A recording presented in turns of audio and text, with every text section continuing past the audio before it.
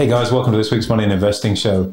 The age-old probability of trading is taking a punt, guessing or predicting where the market goes. Never been a fan of predicting because you can be absolutely right or absolutely wrong. Instead, what we're going to go through in our market prediction for 2024 are 3 different case studies to give you the best ability to set the traps up that you need to secure your financial future. This is an incredibly important way of starting the year on the right footing, so make sure you take plenty of notes, but most importantly, make sure you take plenty of action. Hey guys, welcome to this week's Money and Investing Show with me, your host, Andrew Baxter, and as always, my offsider and co-host, Mitchell Laurential. Very excited for today's episode, AB. Thanks very much for having me.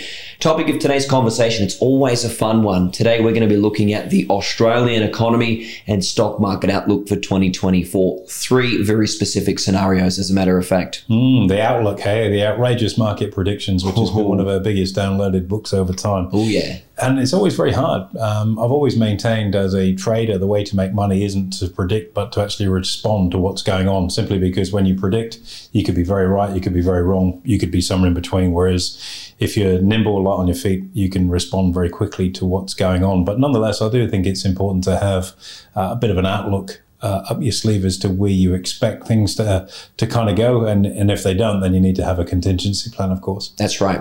And I think for us here in Australia, inflation and interest rates are really the big component of the economic drivers right now. So maybe we start off with what would be a bullish scenario for the economy and for markets, and that would be inflation coming down lower and therefore a cut in interest rates. Well, that's right. I mean, the biggest pain point for most Australian households has been the cost of living rise that everyone's been subjected to over the last few years.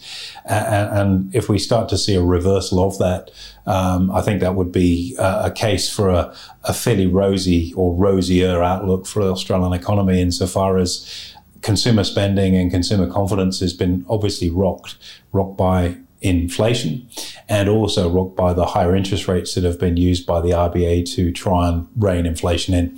And look, inflation's way above target, that 2.5-3% type target that the central bank typically offer as where they'd like to see it. It's well above that. But we are sort of seeing that the growth trajectory that inflation was on has to an extent come back. So maybe the medicine is starting to work. It's just taking a little bit of time to prune things back and get that level of inflation under control. So inflation comes down lower. We see a cut in interest rates next year, let's say. We then start to see consumer confidence and spending pick up. Is that likely going to result in companies growing their earnings? Because that's really been the pain point for Aussie stocks this year. Look, earnings growth is important. Why? It simply helps support a valuation level on a company's share price. So if earnings are depleted or diminished, then the share price is overvalued, and you potentially then have a sell-off in that share to bring it back to what's called fair value, just looking at the mechanics of pricing in stocks. I guess we've got to be very careful that if inflation looks to be under control and we have an interest rate cut, that consumer spending doesn't take off again and become this self-fulfilling prophecy where we start to see inflation again. And I think more than anything, given before this particular rate tightening cycle happened, a lot of people had banked up cash on the back of the pandemic, and if you look at people's cash reserves, they were probably a little fatter than they have been historically, and that's enabled a lot of people to ride some of this pain out. The problem out there, of course, is that it's not just higher interest rates or a higher cost of living. It's been both that really have, I guess, really destroyed people's disposable income, insofar as you're paying more for your mortgage, or if you're a renter, well, you've seen rents go up, but also it's costing you an arm and a leg to fill your car right now, and equally so, it's costing an awful lot of money to fill the grocery cart up. And against that backdrop, you could argue that lower interest rates are going to get people spending, which is good for companies. But there are companies that have been doing pretty well throughout this environment that we're in. And to give you an example of this, if we take supermarkets as an example, and there's a terrific story, and look, I'm not 100% across the numbers on this. It was a zucchini farmer down in Victoria, he's selling his zucchini at $1.90 a kilo, which for him is just above break even. So he can afford to grow his crop and pay for his fuel and fertilizer and whatnot, but he's not making too much out of it. And Coles are selling them at $5.90 a kilo. No, that's nuts, isn't it? And so, okay, you've got to make a profit, but that's a very, very large dial up on the back of that. And they're the sorts of things I think that have really irked consumers, where they know they're getting kind of touched up on price. Equally, we spent a lot of time in the regional areas this year, and when we're in Albury, it's $7 to buy a whole lamb, like a live lamb, and yet you're paying $35 for a rack of lamb in the supermarket. So someone's making a quid out of it, and that earnings growth certainly has been there. But I think, the Aussie consumer, the Aussie household, your average Joe Bagger down at mum and dad, are the ones that are really struggling, and it's the financial distress of uncertainty and the fact that maybe the outlook isn't as rosy and optimistic as can be. Is a very dark cloud for people to live under. You've always got to expect the future to be better than now. But when you're a bit sort of despondent about the future, that's a really poor way to live. So, look, we do need to see our companies making good profits to support their valuations, but we also need to see other stakeholders doing quite well too. I think, there's been a lot of discourse across the market where companies have made big profits at the expense of gouging it from the consumer. Nonetheless, lower interest rates, lower inflation, and I think we might start to see, a kick along then in earnings growth for companies. Awesome. Let's have a look at the other side of the coin now. Let's have a look at the bearish case for Australians. So obviously interest rates going up higher and inflation going up higher would be the opposite effect. We also need to factor in China, though. If the Chinese economy does have a recession, what kind of impact would that have on us, AB? Look, very much so. And, probability of China going into a recession, I'm not a trackside bookie, so I don't give odds, but you'd have to say there's probably a 65% chance of that happening, insofar as you've got huge levels of debt in the country. You've got deflation, which slows consumer spending down, and then you've got demographic trends, the 3Ds, which we've talked of in previous podcasts, last year. And I think, China going into a recession is bad news for everybody, because it's a slowing of demand for raw materials, and whether we like it or not, and irrespective of your politics, our biggest exports are raw materials in the form of iron ore and coal, primarily to China, and that would have a very, very significant impact on our economy, not just in terms of our mining sector, which is, what's that ballpark, about a third of our Aussie market is made up of resource stocks. Okay. Yeah, so about a third of the ASX is resource companies, and you can expect them to have a tough time. And if they're having a tough time, that will bleed across everywhere, because when the good times roll, people spend money, property does well, and when the good times don't roll, you do see a significant contraction. So, an issue in China, and it's always been, historically, we've always said, if America sneezes, the rest of the world catches a cold. And I guess talking about catching colds and viruses is probably not the best thing to talk about when it comes to China. But at the same time, now China is such a behemoth, world's second largest economy, that when China sneezes, we're going to catch a cold too. And totally. And that's something to be very, very minded of. And it's not just in the resources sector. Obviously, our primary agriculture export markets for certain food types are there. If we look at companies like A2 Milk in terms of their export market, or on the other side of the equation from less healthy drinking, Treasury Wines. Indeed. It's their biggest market. And so, there are ramifications then for events in China, but not just China as well, but other countries around the world. If we see a recession in Europe, that will impact on us too. So, we're part of the global community, and a slow global outlook will most definitely impact on Australia. The other, I guess, negative outlook for our economy and our stock market to go with that is on our property market, in that, we've had an incredibly strong run there. We're starting to see clearing rates slow down with interest rates at these levels. And if we do see the Reserve Bank hold interest rates up at these levels, I wouldn't be surprised to see some creep back in our property market. I personally would have expected to see our property market a little bit weaker this year on the back of that consumer spending, but obviously those investors in property have continued to drive that market significantly higher. I do think we'll see a slowdown there. And the interesting thing, Mitch, with rising property prices, particularly given how strong the market has been over quite a period of time now, is that's probably the biggest single wealth benchmark for people. The wealth effect that's created when your property is done well is huge. You feel more affluent and therefore you spend.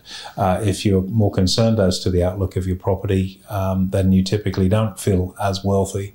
Well documented, well researched, and that's also a factor for us to consider in that bearish outlook for the Australian stock market and the Australian economy is both property and probably China being the two big factors there. Gotcha. Looking at a third option now. So if we take a neutral view, so we've done bullish, bearish, let's take the neutral view. So neutral would be, let's say inflation chops around, slightly higher, maybe slightly lower. Interest rates don't necessarily go up again, but they hold it where they are now, which is fairly high in terms of where they were once trading a couple of years ago. What then happens to the Aussie stock and economy? Look, we've been in a choppy period for the last couple of months now, and I wouldn't at all be surprised that that's the most likely outcome for us as we digest matters of global economics and also those that are domestic.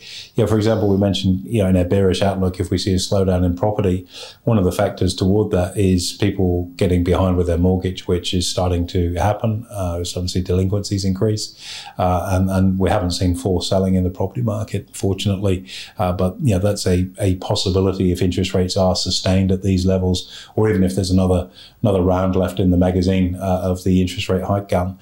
That wouldn't be a great scenario from a choppiness perspective. On the other side of the coin, we're also a very resilient country, and we should be very proud of that fact. And that if we are digesting events around the world, we have our ways of coping with them here. Some of that, unfortunately, is sort of, I guess, washed up in politics sometimes with government activity, sanctions, placations, and things of that nature, which can be a draw on the market too. If we have a free-floating market, I think we're in great shape with less government regulation or agenda to push certain sectors. We have an abundance of natural resources to export, and we should be encouraging the export of those and the consumption of those resources domestically too. And if we see a swing toward that, I think that will be a good thing. I think the government have eased off on their immigration policy now, which maybe they listened to a podcast of a few weeks ago and took out of it, which a lot of people did listen to that one, and it is probably a good thing, and that may just take a little bit of heat out of the property market from a renter's perspective. And again, that's the sort of thing that's going to keep us more in that choppy to sideways outlook. And it's always hard when you do these things to, people always we're programmed to want the most optimistic outcome. We want bullish conditions where markets go up and everyone makes a lot of money. Sometimes the neutral market that's just grinding sideways is actually a better alternate, because a roaring economy with the stock markets charging higher, if you have inflation, is a ticking time bomb for problems down the line. I think we might be late cycle insofar as inflation's being let out of the balloon very slowly. It's proving to be quite stubborn. And having a year of consolidation where inflation is drifting lower, we might see interest rates cut a little bit, maybe towards the second half of next year and going into the back end.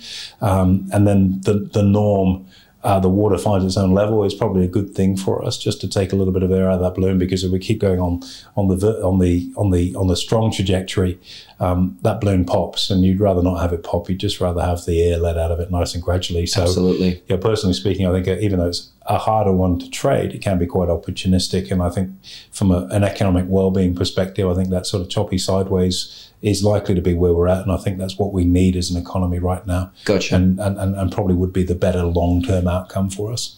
Last one for you, AB, before we wrap up. Now, you mentioned successful trading is not about predicting, it's about responding. So we obviously don't know over the next course of the year what's going to happen or which outcome we'll see. However, we do know that there is information available out there and strategies to capitalize. So for our listeners out there looking to make a quid out of the Aussie market, whichever scenario does present itself, what are you doing now to prepare for that? Yeah, I think strategies, like we've got a strategy called Hold the Strike, which we use in the US, and equally applying that to Aussie stocks would work quite well in terms of an income strategy. ALS? ALS being that particular strategy, the Australian Leaders strategy. That sort of thing I think would work quite well, and that's a really different lens for a lot of stock market investors to look through, because so many people, when you meet them and talk about the stock market, believe, you just want it to go up, buy low, sell high, make your money. It can just stay flat, but you can make really good money from that too, and arguably in a more sustainable fashion.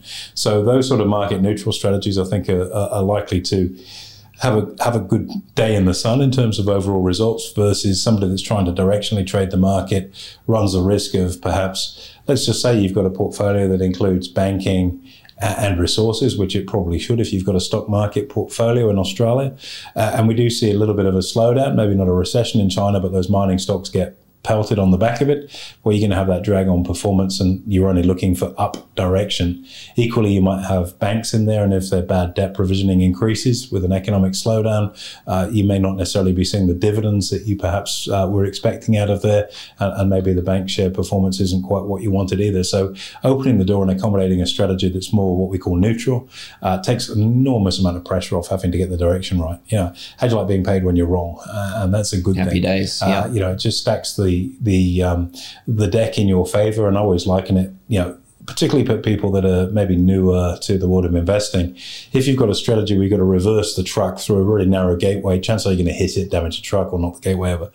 If you've got a really wide gateway, you're going to get through it safely. And I think that neutral type strategy is a very wide gateway where your probability of being right is far higher than your probability of being wrong. Therefore, you're likely to make money. And they're the sorts of strategies I think in a less certain market offer much more value add for investors. It may not necessarily sound as sophisticated.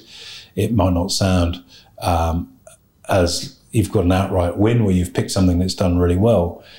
But if you've made money, that's probably better than getting a badge of honor for being smart or brave and when it hasn't worked out. And this is a bottom line business at the end of the day. So, tricky year ahead for the Aussie. And for us, a lot of it, I think, is determined by events overseas as compared to stuff that's domestic. Obviously, inflation is partially a domestic thing, but we are susceptible to global commodity prices for moving that around. And equally, world events such as a recession in some of the bigger countries like China would have an effect for us here too. There's also politics too. Maybe we see, we're lining ourselves up potentially for political change. Who knows? And who knows how our economy might respond to the optimism that may come from that. So they're all in the melting pot. But for me, Mitch, I think that choppy to sideways outlook at the moment, with the data that we have and with the pictures of the charts that we have and our view on where the pieces are on the chessboard is our most likely scenario, and it has got the capacity to be a very profitable one as long as you embrace the right strategy. Beautiful. Well said, AB. Thanks very much for your insight today. Absolute pleasure, anytime. There you have it, guys. Make sure you share this podcast with people that you know so we can help more message get out there. Make sure you give us a review and a rating, and we'll see you next week.